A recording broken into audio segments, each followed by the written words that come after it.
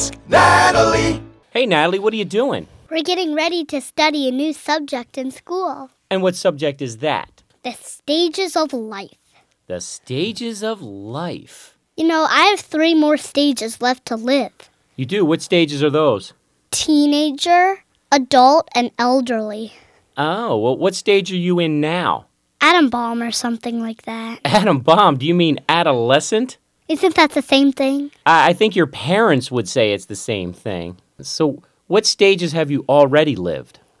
I've already lived baby and toddler. Well, that's interesting. What are you looking forward to in the stage of teenager? Driving a car. Okay. What else about teenagers? You gonna get a boyfriend? I don't know.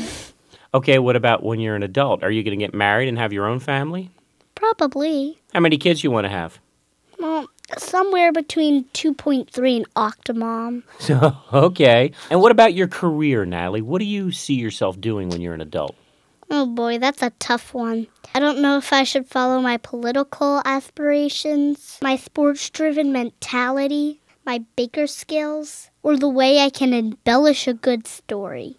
Well, there you go. You can be a writer. Yeah, I'm working on publishing a book now. Really? What's it called? Spanx and 50 people who should wear them. I've been making a list. I think that'll be a bestseller.